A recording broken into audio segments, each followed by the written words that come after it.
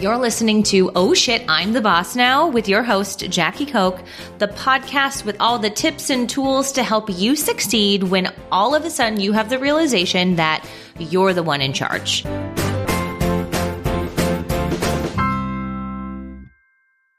Hey, welcome back to the show. I'm your host, Jackie Koch, and today we are talking about employee handbooks, why you need them, different policies you should think about as you're building out your business and really having a team. And this episode is part of a series where we're talking about really the fundamentals of setting up your HR so that you don't run into issues and mistakes, like getting the basics right.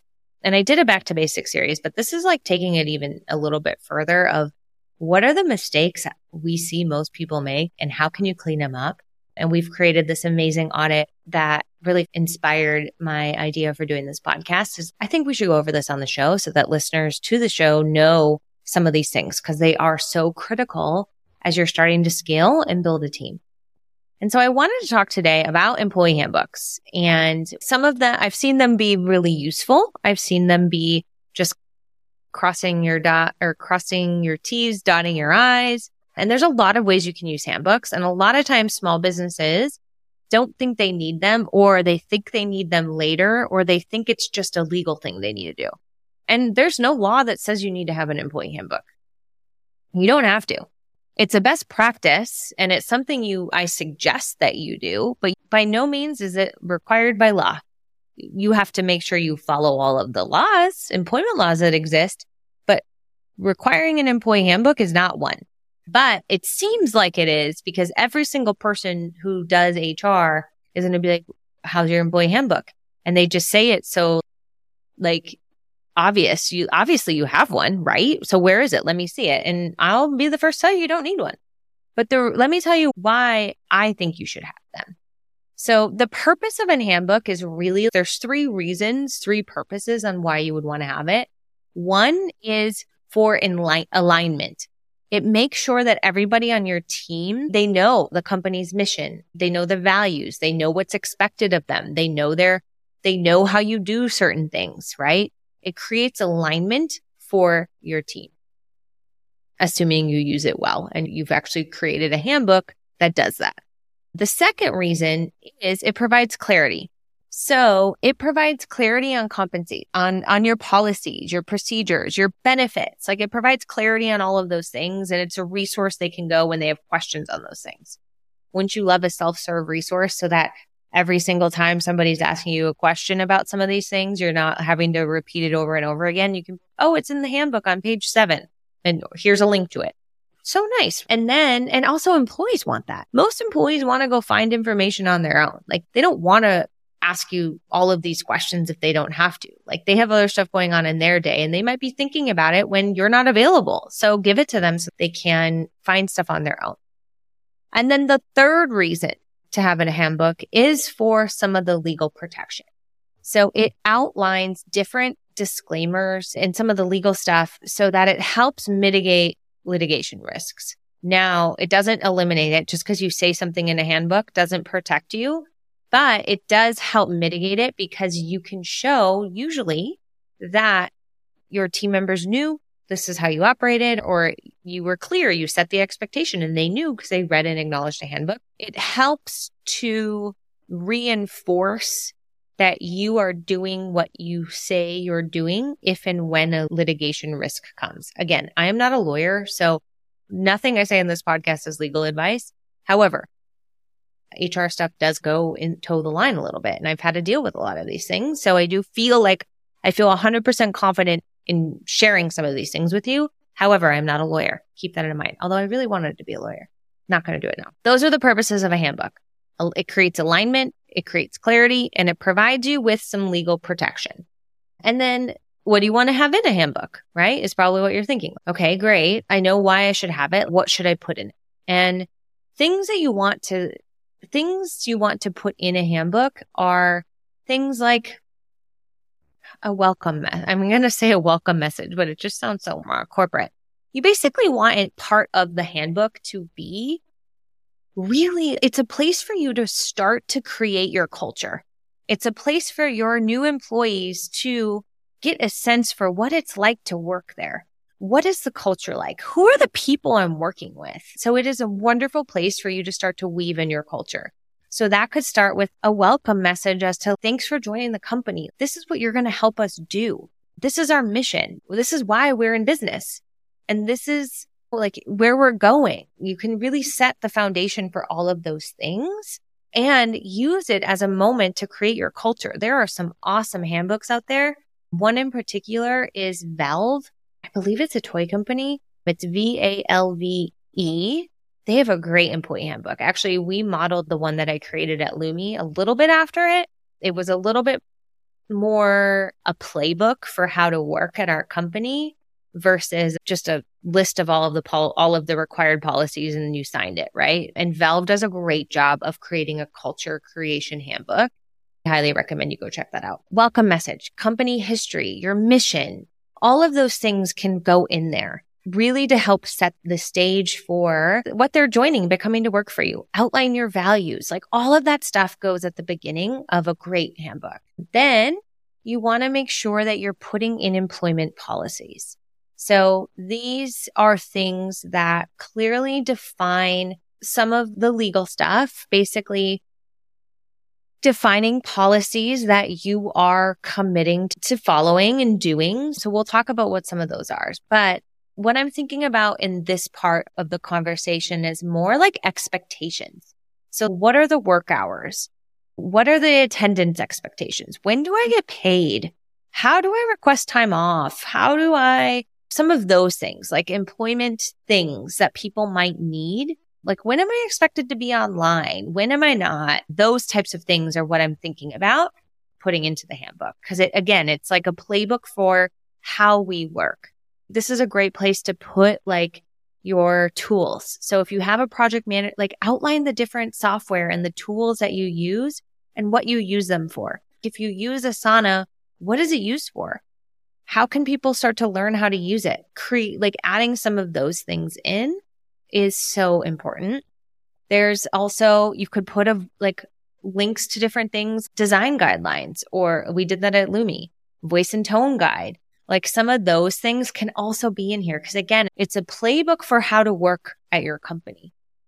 And then of course, you want to make sure you have some of the core policies in place. You want to reference some of the most important legal protection policies. Let's call them that. And so those are like the EO policy. So equal employment opportunity policy is basically a policy that reinforces your company's commitment to fair and legal employment practices. You should have an anti-discrimination and anti-harassment policy. It outlines zero tolerance for discrimination and harassment. You want to have a anti-retaliation policy that if somebody puts a claim forth that they were treated in a way that violates a harassment or discrimination policy, they're not going to get retaliated against. You want to have a policy for that. You want to include the different leaves that you have, your details on your paid time off. And paid time off could be vacation and sick. Your holidays. Do you offer time off for bereavement? That's if somebody passes away that's close to them. Do they get paid time off for that?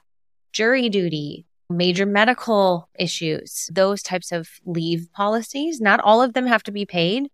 And you want to make sure that you work with a lawyer to know what are the required leave policies based on your headcount and location so that those are woven into your handbook. What you don't want to have is a handbook that talks about a leave or has a policy in place that kind of contradicts what you should have. But you essentially want to make sure that you have your policies crafted to make sure that they follow the laws of your headcount and where you're at. And then you also want to have like safety and security, like workplace safety protocols and security procedures. You want to have policies that describes how you establish pay, how you do performance reviews, how do you promote people. We even had a policy at Lumi of what happens if somebody's not a right fit for the job and what are signs someone might not be a right fit. We had that in our handbook and we described what we did if that came up so people knew. I think the more transparent you can be, the better. And honestly, the easier everything is, the more transparent you are. Technology is an interesting one because you want to have a policy around how they use technology in your workplace. Social media policies are pretty big. You may want to make sure that people know that you are not speaking on behalf of the company when they do stuff. Some companies want people to create a personal brand, so their social media policy is probably a little bit different. You also want to think about how, like for technology, if you have any software on your computers that track their stuff, you probably want to mention that.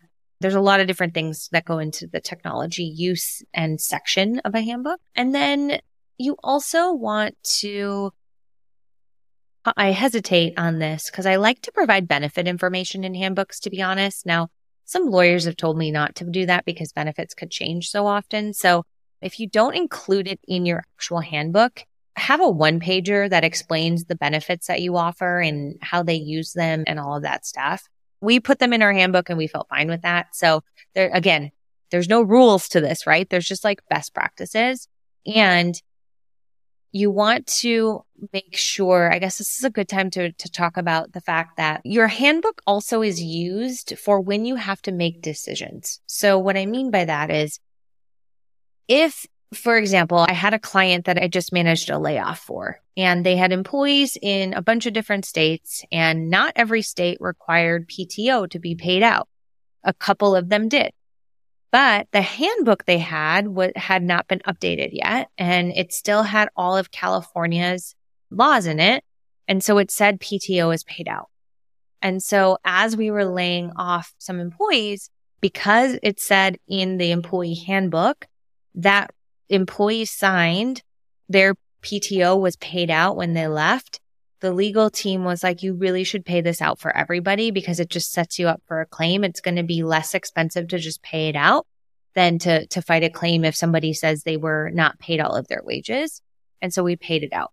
So it's important to think about whatever you put in handbook, you are agreeing to operate as. So what you put in there, you're committing to doing, essentially. So as you're thinking about crafting your handbook, think about that as well, because you're probably going to have to do whatever and act in the way that you say you are in an employee handbook. Because leads me to the last part of a handbook is you want to have a way that you can show that an employee received it and they acknowledged receipt.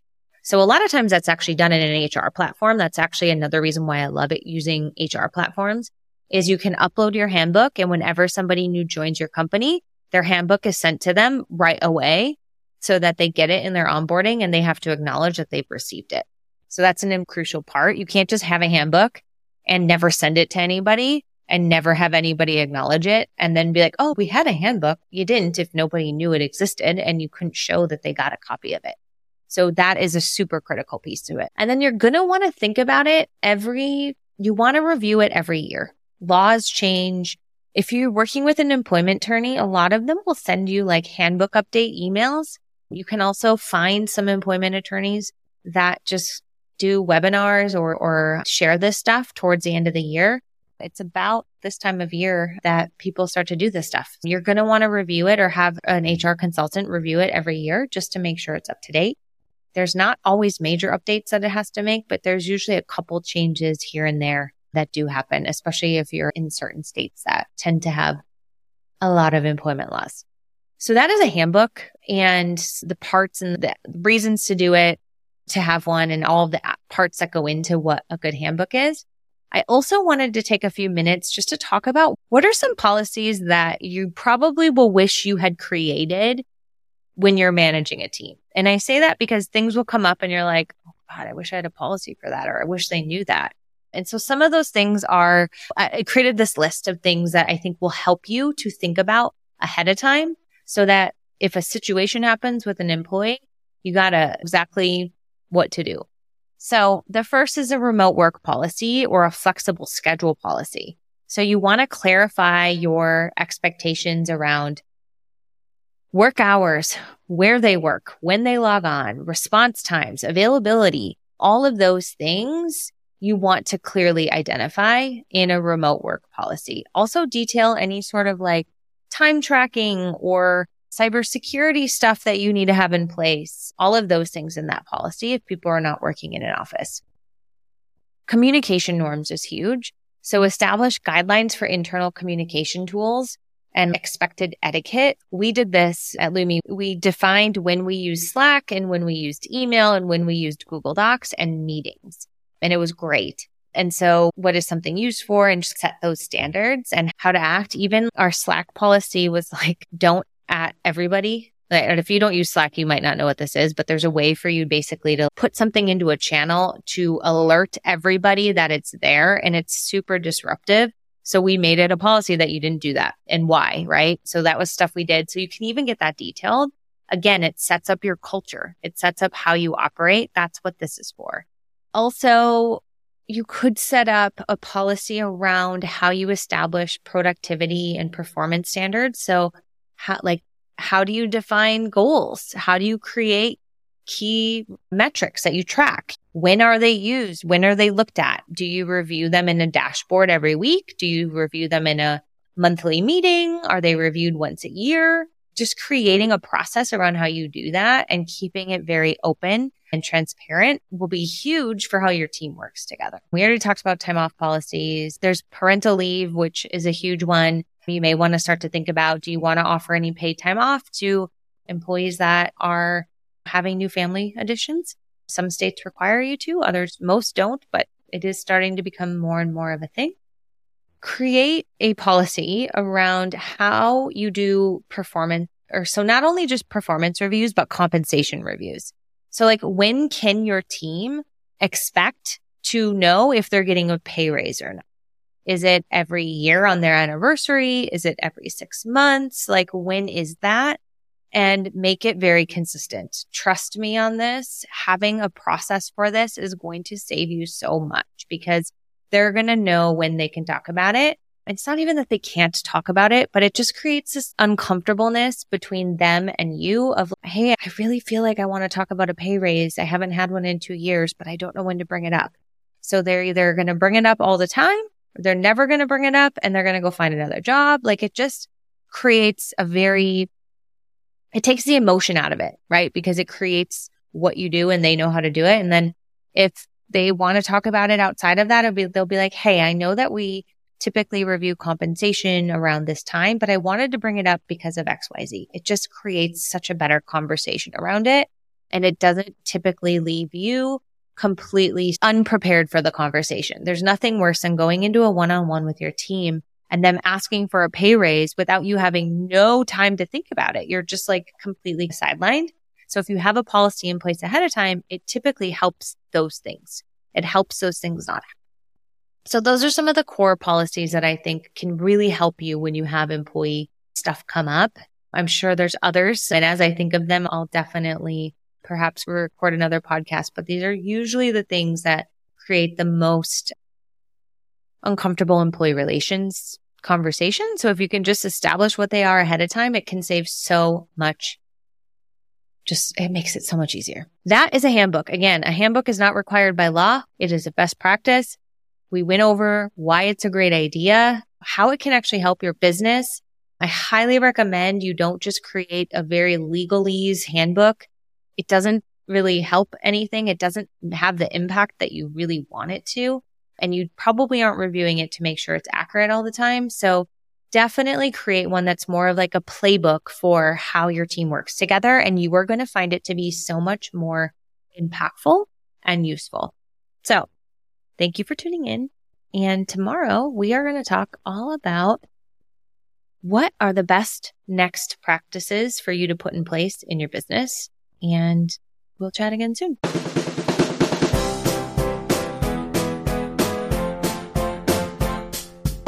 Well, that's a wrap on another episode of Oh Shit, I'm the Boss Now. Because guess what? You're the boss now. You listen to the show because you care about doing the people stuff right in your business, and I commend you for that. At my company, People Principles, our mission is to help more small businesses succeed, and we believe that building a thriving, high-performing team with the right systems in place is crucial to making that happen. That's why we've got our incredible toolkit shop. It's your one-stop destination for everything HR and team related. Each toolkit is loaded with everything we've ever done in-house with high-growth startups, from hiring processes to performance management to handbooks. It's all there. And we've built these toolkits specifically with you in mind, the small business owner, because what you need at 10 to 30 people is very different from what you need over 100 people. So don't wait and head over to peopleprinciples.co/toolkits and explore our complete people operations toolkits. It's like having an HR expert in your back pocket, walking you through the journey to building a thriving team and a thriving business.